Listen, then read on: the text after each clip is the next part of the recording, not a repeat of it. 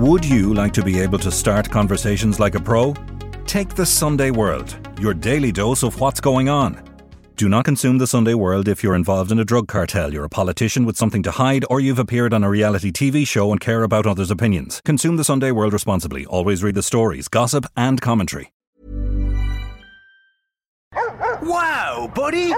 You look healthy and happy. Veterinary surgeon and natural pet food pioneer John Burns knows the positive impact a natural diet has on our beloved pets. That's why he developed Burns Pet Nutrition. Maybe I should try some of your pet food myself. Okay. I'll start with a salad. For natural, no nasty, wholesome recipes, choose Burns Pet Nutrition. Available from veterinary clinics and all good pet shops across Ireland. Even on a budget, quality is non-negotiable. That's why Quince is the place to score high-end essentials at 50 to 80% less than similar brands. Get your hands on buttery soft cashmere sweaters from just $60, Italian leather jackets, and so much more. And the best part about Quince, they exclusively partner with factories committed to safe, ethical, and responsible manufacturing. Elevate your style without the elevated price tag with Quince. Go to quince.com/upgrade for free shipping and 365-day returns. I'm currently under the police protection, watched over by policemen or carabinieri every time I enter or leave my house, whenever I go to public events or to some particular areas. For drug dealers to exist, they're always going to exist, maybe in organised criminals, but when they become so enmeshed in ordinary society that it becomes a problem of corrupting the whole country and corrupting a system. I'm Nicola Tallant, and you're listening to Crime World, a podcast about criminals, drugs, and the sins of the underworld in Ireland and across the globe. US sanctions against the Kinahan mob have been extended to a number of key associates linked to the European super cartel. But with all still finding shelter and safety in the United Arab Emirates, can we trust Dubai to hand back the wanted? Today, I'm talking with Niall Donald and Italian journalist, mafia expert and author Floriana Bulfin about the international conglomerate of cocaine billionaires who are proving hard to break. Who is Daniel Kinahan's secret backer in the Emirates? And what do sanctions against the criminals really mean? This is Crime World, a podcast from SundayWorld.com.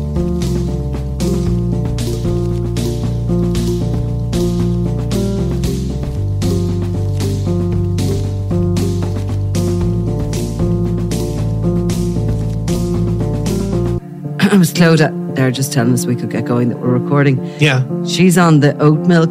Yeah. And very good. Yeah. And we had a discussion with the lady. Yeah. Not initiated by me. Frank and I on the coffee company downstairs. Yeah. Not initiated by you, but we had a discussion about the three coffees we're getting. The oat milk latte, your supersized cappuccino, 17th of the day. Yeah. And my delicate black coffee. Yeah. And we discussed the calories in them. Yeah, you did. Yeah. And it was suggested to you that you should... By who? Who's the suggestion? Move on to the oat milk, which is 61 calories compared to your, like... I think it was 100 and something, was it? 160 per cappuccino. Yeah. And why would I want to do that? That wasn't fully made. And you also, and I know it's a Friday and I bought you a treat. Have your Yorkie on in one go. One go. Yeah, but you see, another one for you. Do you want? You have to bear in mind, Nicola. If I looked any I looked any better, Nicola, I might not just be able to walk down the street without any hassle. You might not get the comments. No, well, I might not. I might be so hassled if I looked any more gorgeous. I just wouldn't be able to go about my normal business. So I'm trying to just keep myself at a reasonable level. Chance of going on the oat milk. But there's a chance. There is a chance. I'll keep you updated, Okay.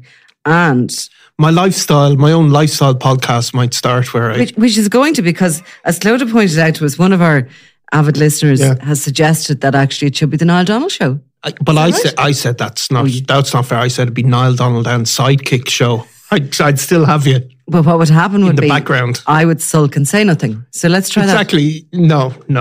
It's not quite yet. But the Niall Donald Sidekick show, I think could be really popular. Stop, Nicola. You'd have to fill that. You'd have to fill that white noise. You would.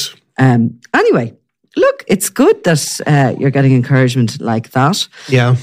But you should really consider maybe the amount of the cappuccinos you drink per day. Well, I'm afraid. You're wide awake now. You were practically had to bring it down to get your coffee. Well, I go into an underdose quite quickly. Caffeine Look, underdose. It's Friday. Do you remember I used to goof off every Friday? I do. Every Friday afternoon. I do, yeah. It's like an illness. It is. I just couldn't kind of keep any concentration past about 3 p.m. in the day. I'm does. better now.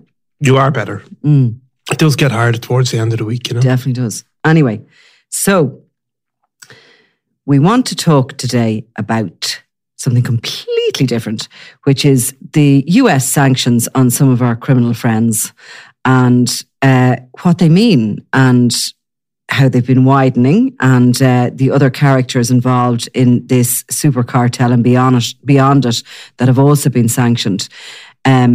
It's April of 2021 and we're now into July of 2023. Yes. And despite the sanctions, despite the wanted posters, Daniel Kinahan, his father, his brother, Sean McGovern, who's wanted in this country for murder, and others remain kicking back in the United Arab Emirates. And the fact of the matter is, I think there's an increasing awareness that their Kinahan political connections in the Emirates, their connections with certain members of royalty are securing their continued freedom. And unless something changes or, look, things can pivot very easily, as we know, in the criminal underworld, but that's where they'll remain.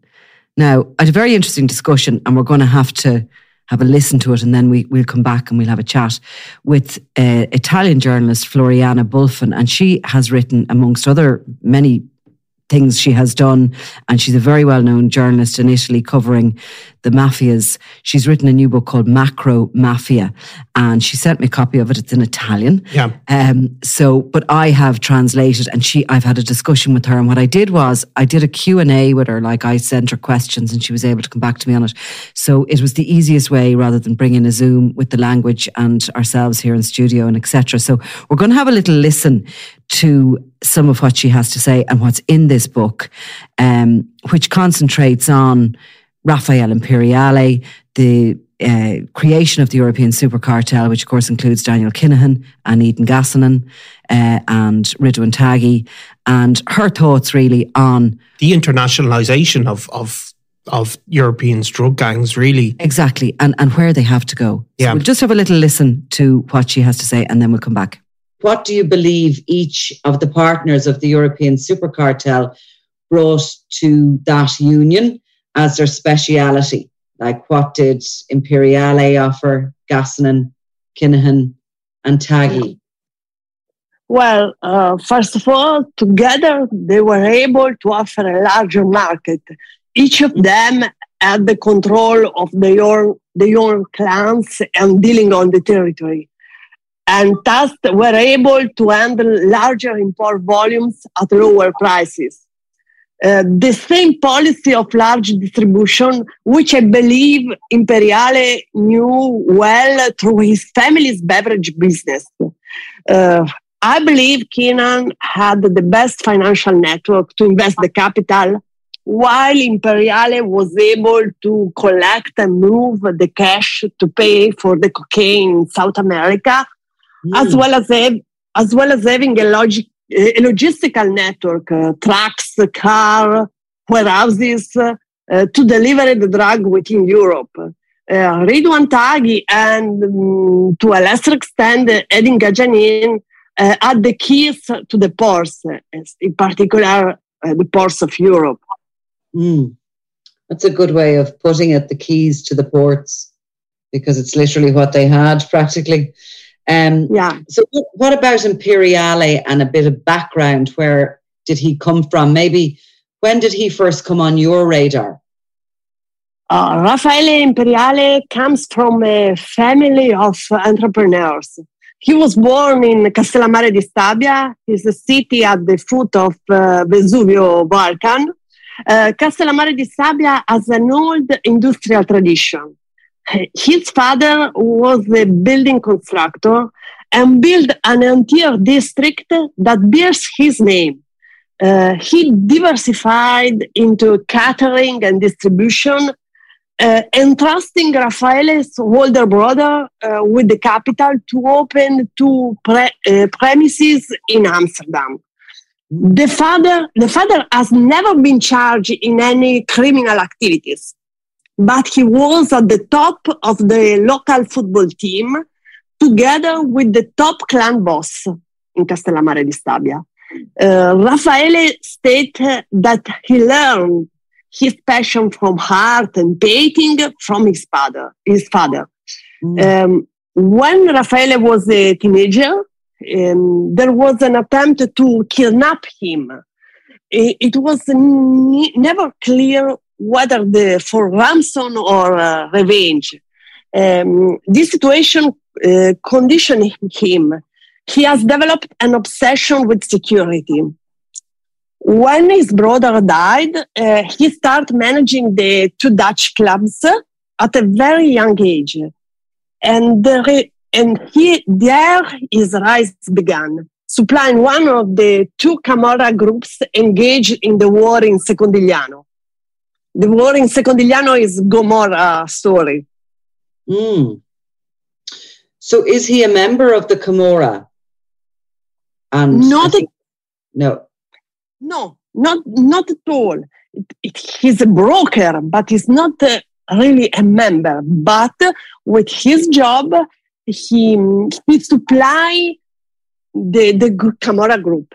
Probably a very big question, but maybe the best known, but a brief overview of the different mafias in Italy and which one he supplied to, being the Camorra group.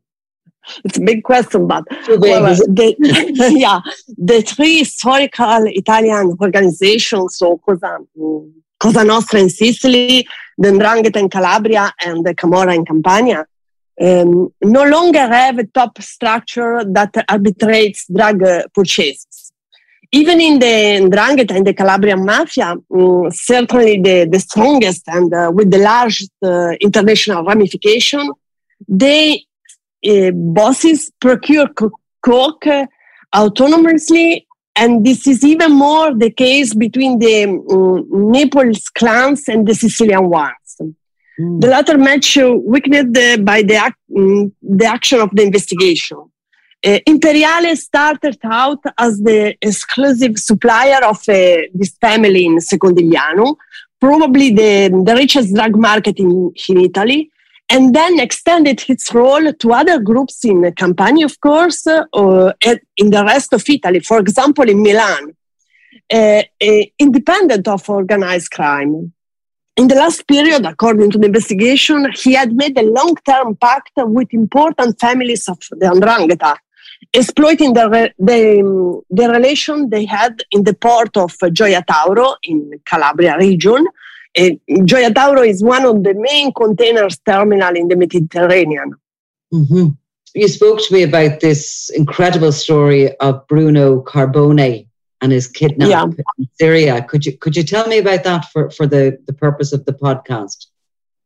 The story is still mysterious. The hypothesis is that after the arrest of Raffaele Imperiale and Edinga Giannini in Emirates, Carbone had realized that the Emirates were no longer safe and was looking for a new base of operation to direct the drug trade. He was probably probing the situation in Turkey, but realized also there were great risks and want to move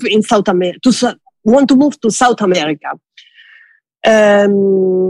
His escort had promised him that he could leave Damascus without any problems, but on the way something went wrong.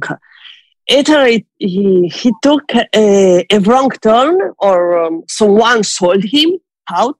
The fact is that at the end, he ended up in the hands of the jihadist jihadist group, near to Al-Qaeda group. Mm. And did anyone pay the ransom that was sought for him? This is also another enigma. There is talk of an auction in which Carbone was put up for sales of the highest bidder. He alleged there to push his contact in the Camorra to offer a payment. At the end, Italian intelligence prevailed with the collaboration of the Emirates Intelligence Secret Service, which remains very active in that part of Syria. But it's not clear whether the quid pro quo for his release was only financial or included something else, maybe a sort of recognition of a guy that stayed with Bruno Imperiale, a Dutch guy, Hannes Zamouri. Mm-hmm. It's an extraordinary story. Do you think it's a warning to those still hiding out in the United Arab Emirates and considering where they can run to next? Definitely. Today, there is the impression that the narcos are divided between those who believe that the hard line of the Emirates it's only temporary, and those who believe that it is necessary to find another base of operation, one that guarantees the same quality of life and also financial services. But there are not many. Beirut is in ruins with banks on the verge of collapse. In Turkey, inflation is too, and it is also the pressure of the high security apparatus. Hong Kong is in the hands of China. There are not many alternatives. Maybe Singapore or Brazil, but it is too early to say. I think that Kinahan has probably already found it. You think? Yeah.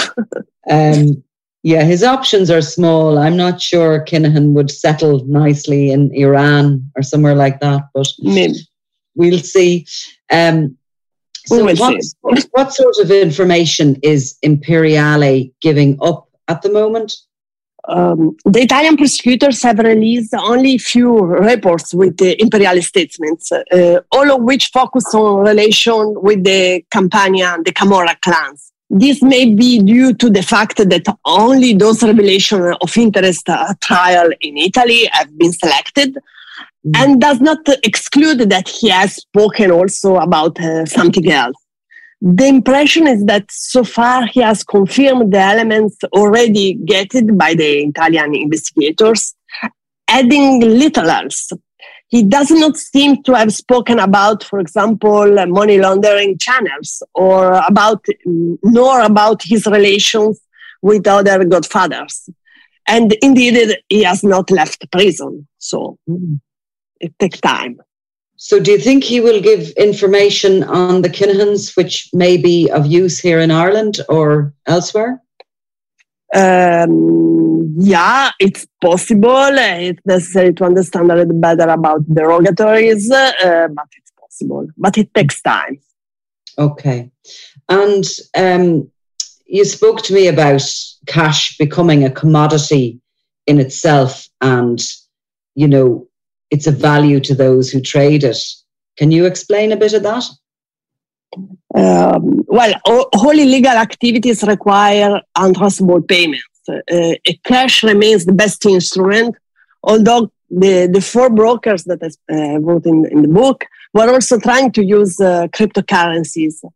Handling millions in cash across continents requires a strong and powerful financial network, which is useful not only for drugs traffickers, but also for grand corruption and tax fraud.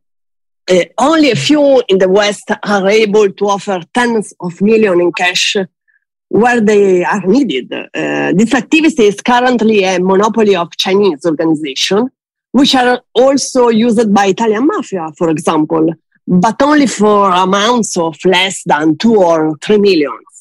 Imperiale and his buddies, on the other hand, can offer larger amounts. This system involves sending money through long chains of transfers and clearing mechanisms with intermediaries in the various countries. Do you believe that Europe is properly recognizing the power of these mafias? No, I don't think that Europe has understood the power of this mafia. The hundreds of tons of cocaine that land in Northern Europe ports such as Rotterdam, Antwerp, and Hamburg requires an extraordinary and even more coordinated response, which specialized investigation departments at the European level and the common anti-mafia law. But they not seem to want to take note of the threat and react accordingly. The Netherlands, for example, thinks it can defeat its new mafias with all tools. It's an illusion. It's an illusion. And no one assesses as how dangerous is the injection of the capital collected by these gentlemen into the legal economy of strong countries as well as the more vulnerable one. I believe that, for example, heading Gajanin can buy half of Bosnia. It's frightening, really, how quickly they're growing. Do you think this European super cartel members, the people in it, the likes of Taghi, Imperiale, Kinahan, do you think they're unique? Or do you think there's many more out there that could come together? Really, I'm afraid that they might be the pioneers of a new mafia age. At the end of Middle Age in Italy, the captains of fortune who were at the head of the mercenaries were replaced by bankers, equally unscrupulous, but at least more presentable. I believe something similar is happening in the new mafias. The old bosses, military leaders, could be replaced by brokers, whose power is rooted as well acquainted with financial management. Yeah. So what's it like working as a crime journalist in Italy? It's not easy. The threats can be physical and legal too. You can be sued in criminals as well as the civil court in slaps, intimidations, sued with huge legal costs impossible to bear. Nonetheless, as far as physical threats go, I have to acknowledge a fairly good level of protection is provided for the institution, unlike the case, for example, of Peter de Vries, the reporter in the Netherlands. I'm currently under the police protection, watched over by policemen or carabinieri in the whereabouts.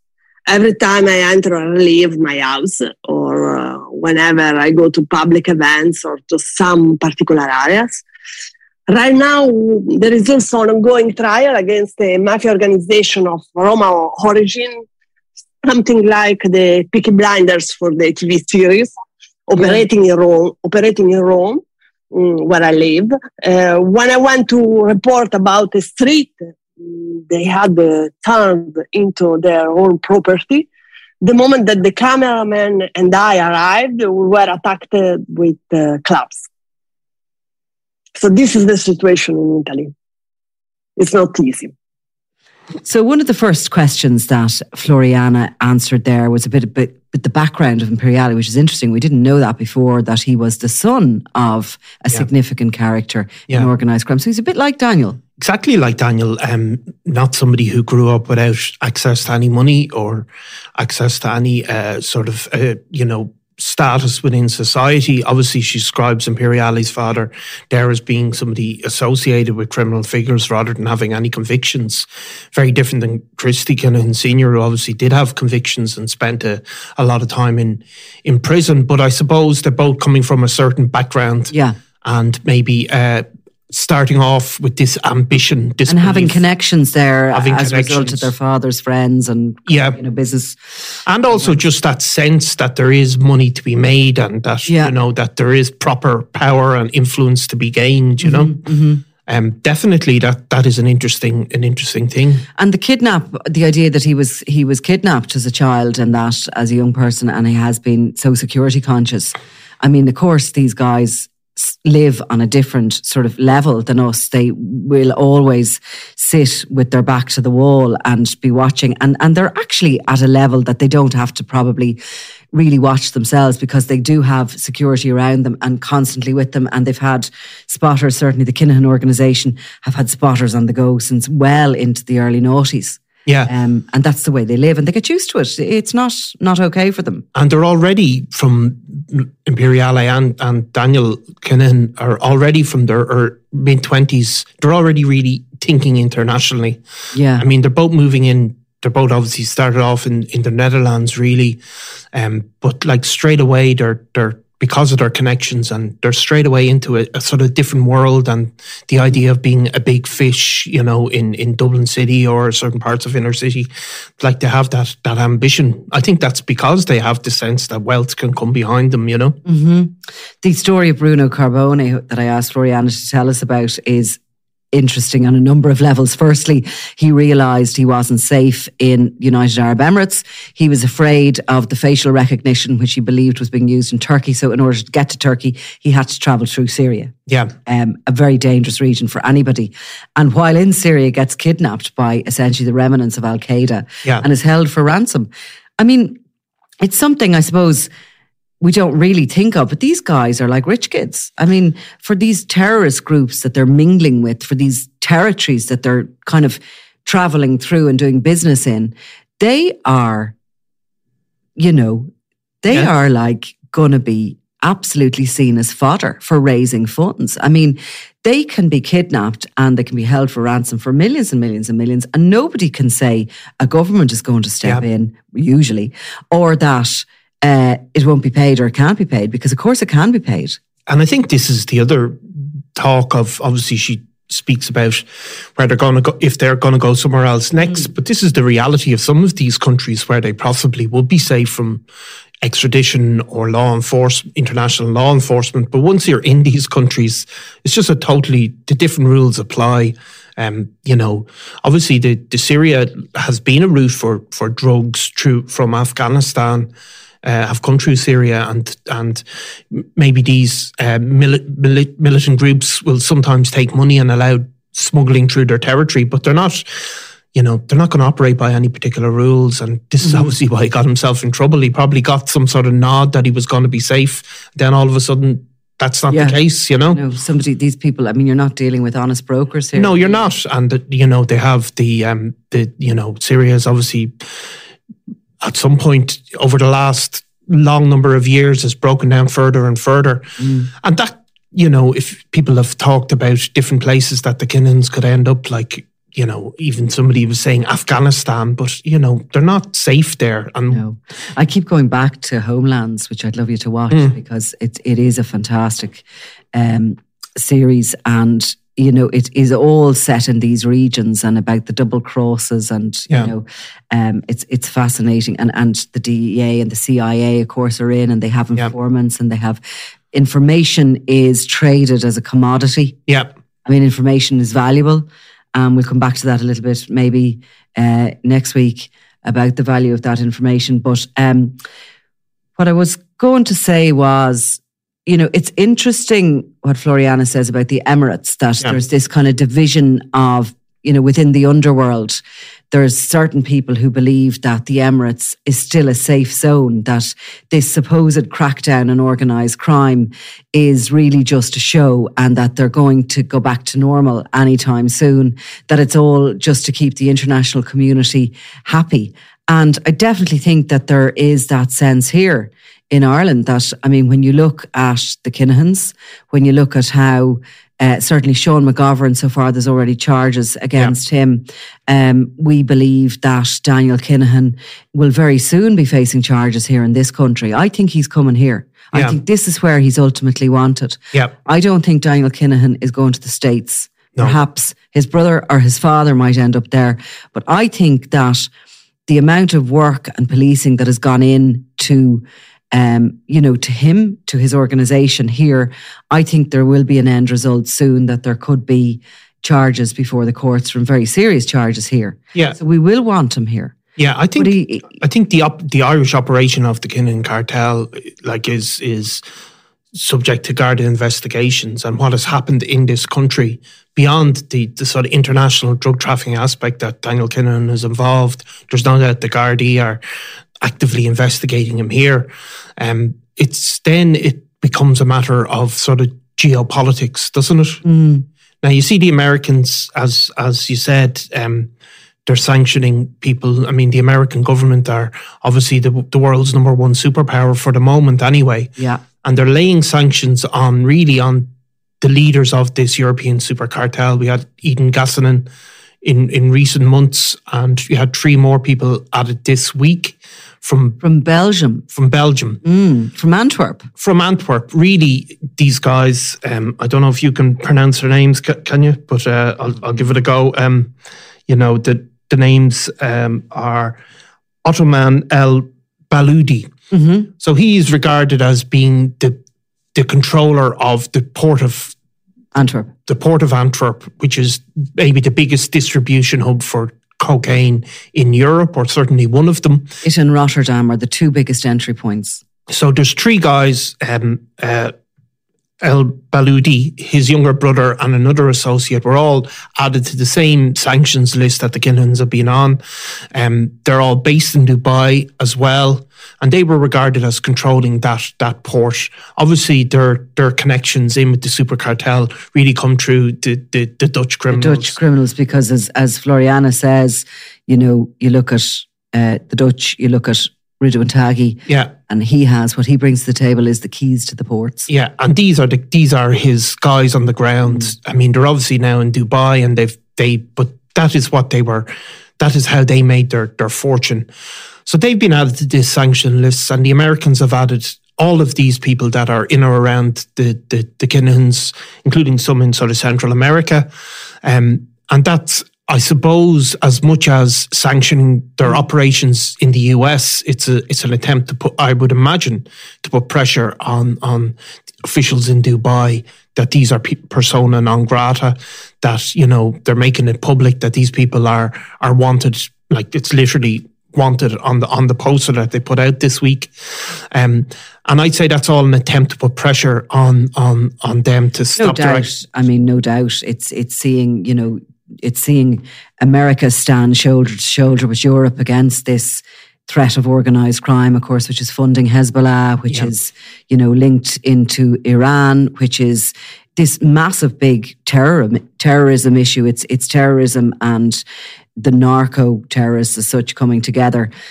trading in money, trading in people, trading in guns, in drugs, and ultimately funding war. Yeah, I mean, the broader question is, that pressure from the US, is it as all powerful as it once would have been in the Gulf? Are there other forces at work there? The level of wealth, of course, in that section of the world now, does that allow them to resist a bit of that US pressure?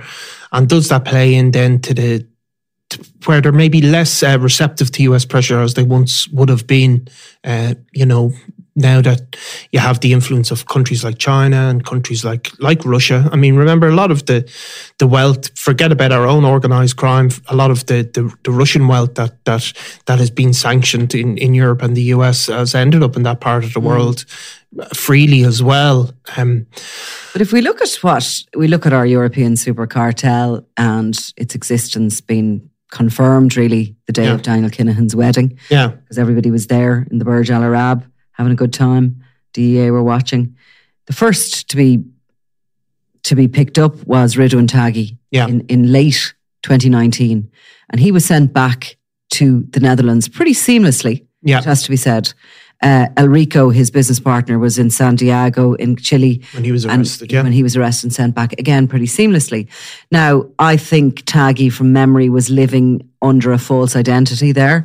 And with a false passport, he was wanted in the Netherlands. Next up, we had Rafael Imperiale. Yeah. And there was a bit of messing with that because he was picked up and then he wasn't sent back. The Italians were accused of messing up the extradition papers, which they said they didn't. Yeah. He was wanted. He was actually due to be serving time as well as being wanted for directing crime from out there in Dubai.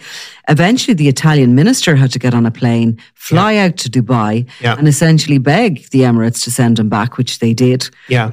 The Italians have him back and he's gone supergrass. He's gone from super cartel to supergrass. We'll come back to him and what Floriana has to say about him in a minute. But next we have the sanctions against our guys, which we really thought was going to move quicker, that they would be moving in and sending some of them home, certainly McGovern, with the clear murder charge on him. And then you've Eden Gassonen is picked up. And what happened with Gassonen was he was picked up. Now, the sanctions have been levelled against him in March, but he was arrested, right? Described as one of the world's most prolific drug traffickers by the US Treasury. He had been arrested in the United Arab Emirates, a close ally to Daniel Kinahan, and he was given bail. Yeah. And he is apparently out in bail. You don't let these guys out in bail. No. So what is going on in the Emirates? Kinahan is openly living in the Emirates. He's not on the run. No. He's not in Afghanistan. We spoke about the option for them to go to Kish Island, which is an interesting place where they've been doing business.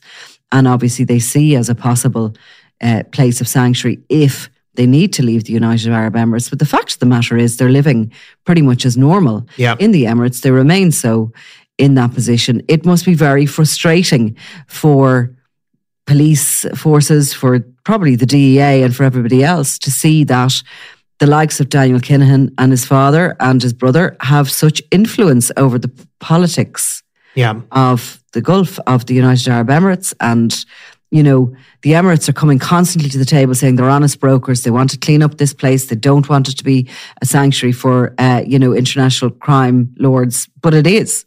It absolutely is. And it's absolutely a sanctuary for dirty money of various types, not just, organised crime and drug money.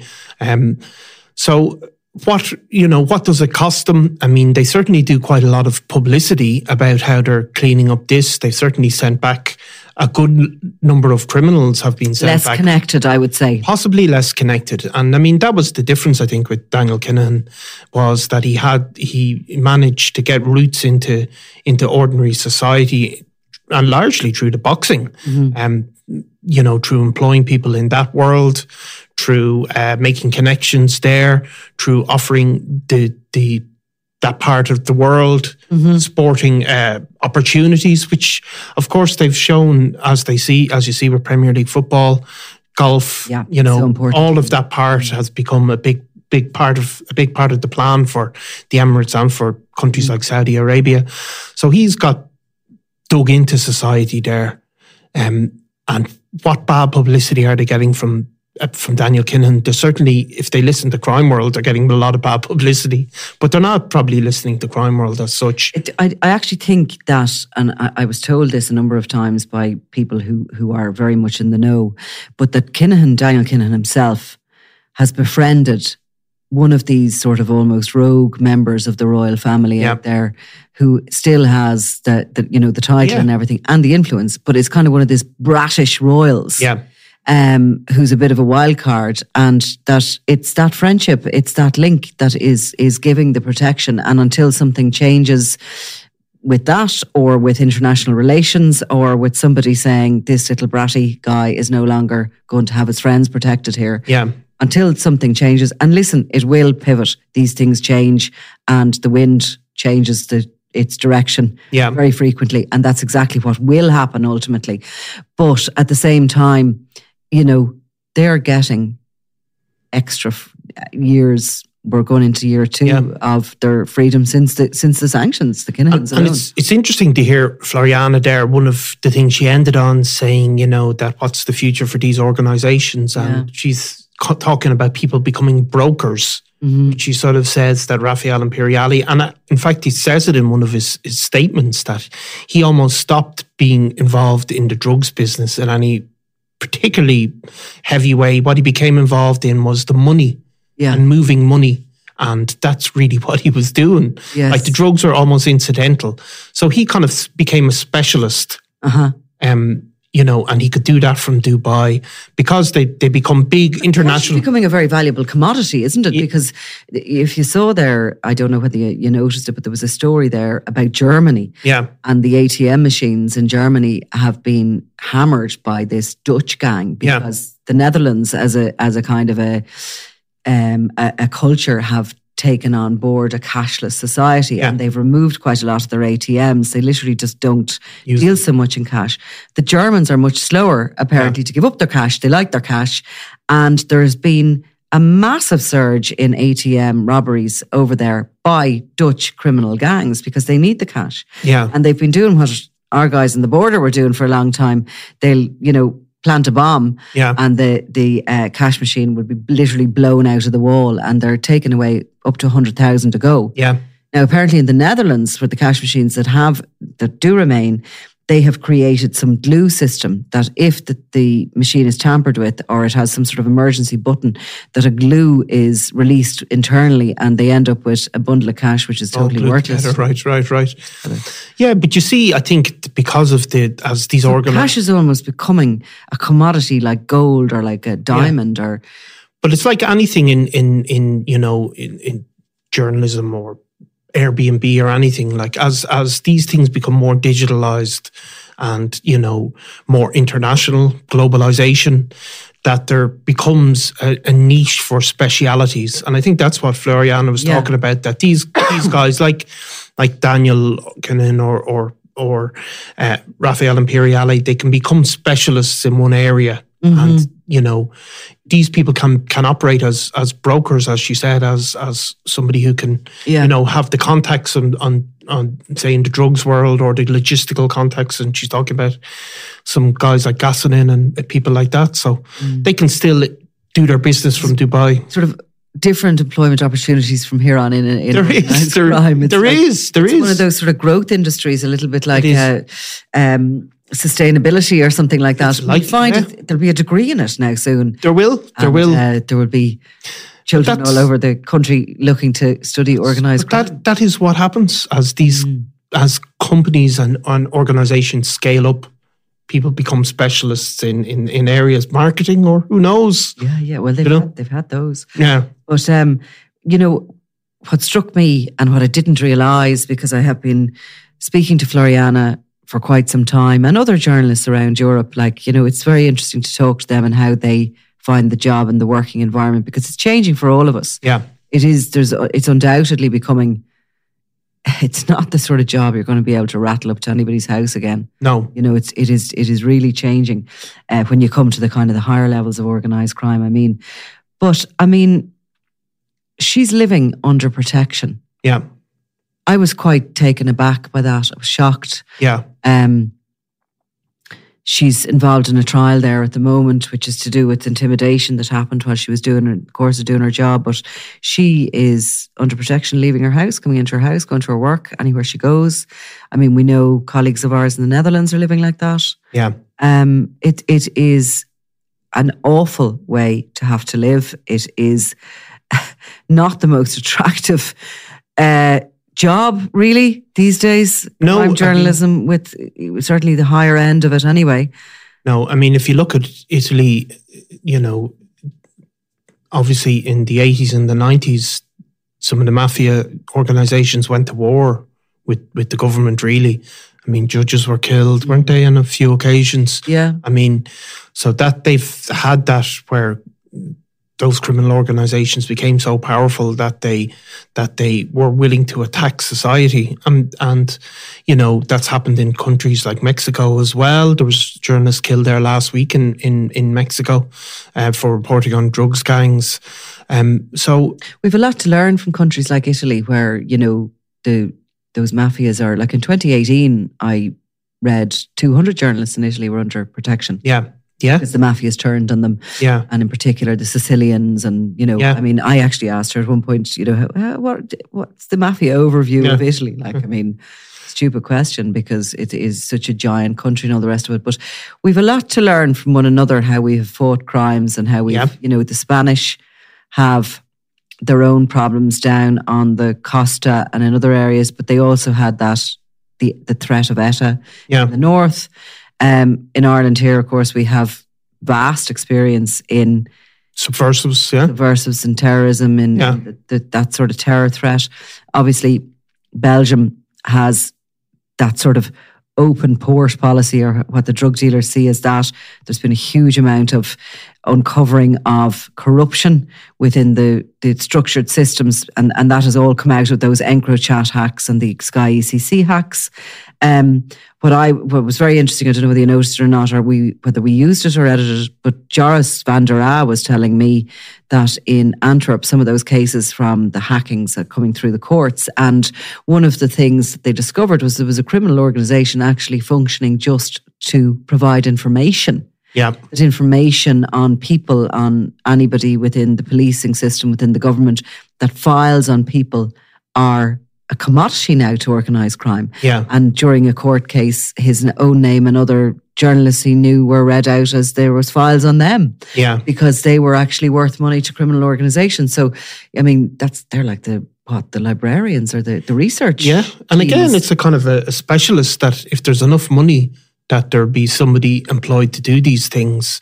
And again, in Italy, you see, and which she refers to, that she looks at the system in Holland not doing enough maybe, but Italy had to, and is still going through the process of unpicking the roots that mafia organisations had in ordinary society.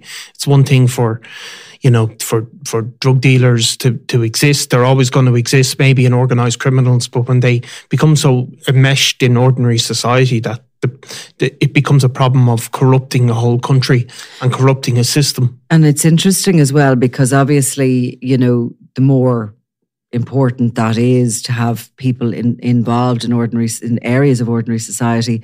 Like, do they manipulate somebody who's in there, or do they actually place their own people in? And I don't think in Ireland we can sit back and think that hasn't happened or that isn't happening. At the moment in this country, we do have this tendency to kind of look outside and think, gosh, Well, we have the bad apples tendency, don't we, in Ireland? Mm-hmm. It's just there's a one bad apple. I mean, that's our tendency. To believe that, or to kind of write it off as that. Yeah. So if as opposed to actually looking at the reality of the situation. So look, I'll tell you, this is the classic, and I'm not having a go at the Gardaí, because all police organisations will have some level of corruption, but it's always if somebody is caught doing something, he was just a bad apple. Yeah. The rest of the cart of apples is fine. And that's also true of politicians when there's been corruption. Oh, it's just one bad apple or one bad social worker or one bad judge. The system is fine. But the system isn't automatically fine. Are the systems fit for purpose going forward to a new era of organised crime and what we're facing? Are the systems fit for purpose of what we had in the past? Possibly. But going forward, every system, both policing, the judicial, I think everybody has to sit up and relook at how it operates, who it employs, how it can, have that as an open discussion. Exactly. And is there accountability? Is there accountability if something goes wrong? Stuff about mindfulness and everything else. So, I mean, why is the reality of the chances of corruption or being tempted by dirty money or whatever, not an open discussion? And why aren't the government kind of looking at how they can preempt it happening? Okay, the Gardaí have set up their the Gardaí at least corruption unit. Yeah, they have been making efforts. Done that. But I mean, is it up and running? It's certainly, there's a lot of talk about it. Look, I mean, there is some changes seem to be going about, in fairness, within the Gardaí. And there's a lot of, I mean, there's not it shouldn't be, but apart from that, there's not a week doesn't go by that we don't get calls about maybe, other organisations to do with children and things like that. And we see a report recently about some of the shocking things that are going on regarding children in state care. Every week I'll get a call from somebody saying this is happening. So look, there's, are we doing enough? I don't think we probably take it seriously in this country, and I think we really fall on the bad apple theory. Like, there's one corrupt county councillor, that's just one bad guy. But really, I think we're also a very reactive nation. Yeah. And we're not proactive. No. We always, something catastrophic happens and all of a sudden, and I mean, actually just even look at the RTE thing. Yeah. Everybody's been talking about it for years, this, how the money was being spent and the licence fee and da-da-da-da-da. But, something scandalous sort of has to happen before it takes happened. A relatively minor sort of kerfuffle over Ryan Tubridy to bring it all out in the air, And And even then, of course, RT fell back on the one bad apple theory and blamed the Forbes, you know, rather than saying, no, there's an institutional problem.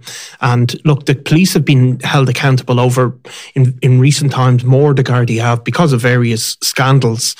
I mean, I do look sometimes at some of the other institutions of the state and wonder, you know, how are they going to ever even be held accountable, you know?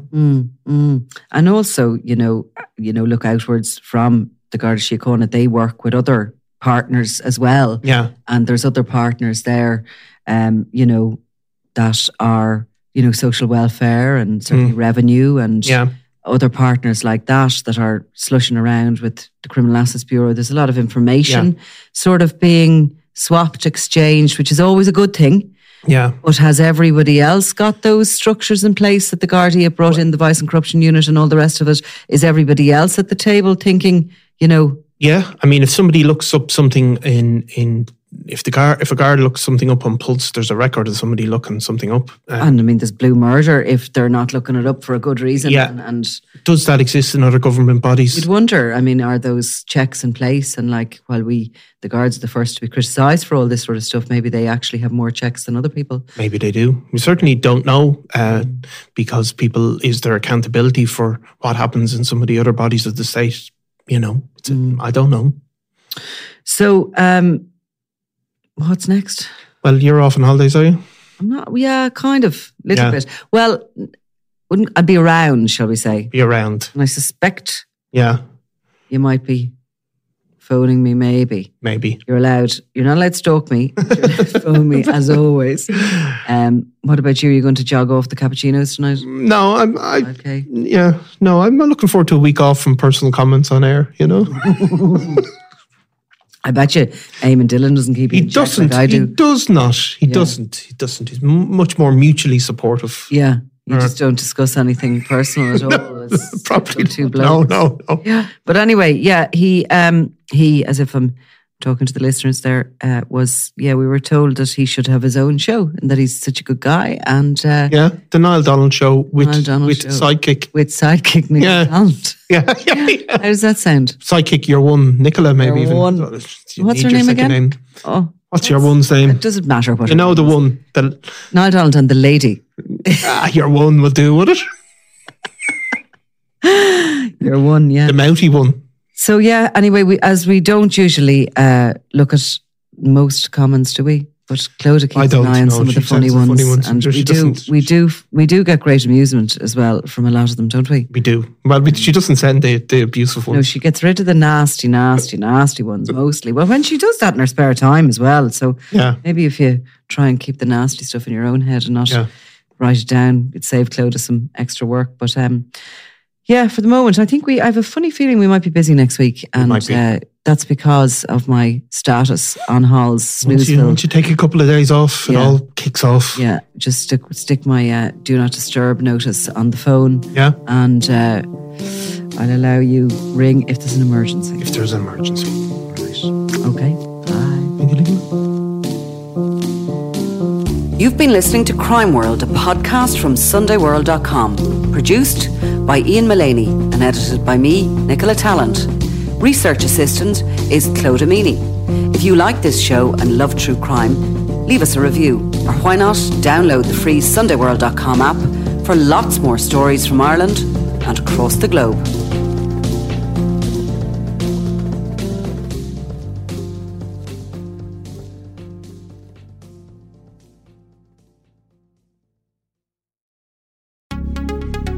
Would you like to be able to start conversations like a pro? Take the Sunday World, your daily dose of what's going on. Do not consume the Sunday World if you're involved in a drug cartel, you're a politician with something to hide, or you've appeared on a reality TV show and care about others' opinions. Consume the Sunday World responsibly. Always read the stories, gossip and commentary.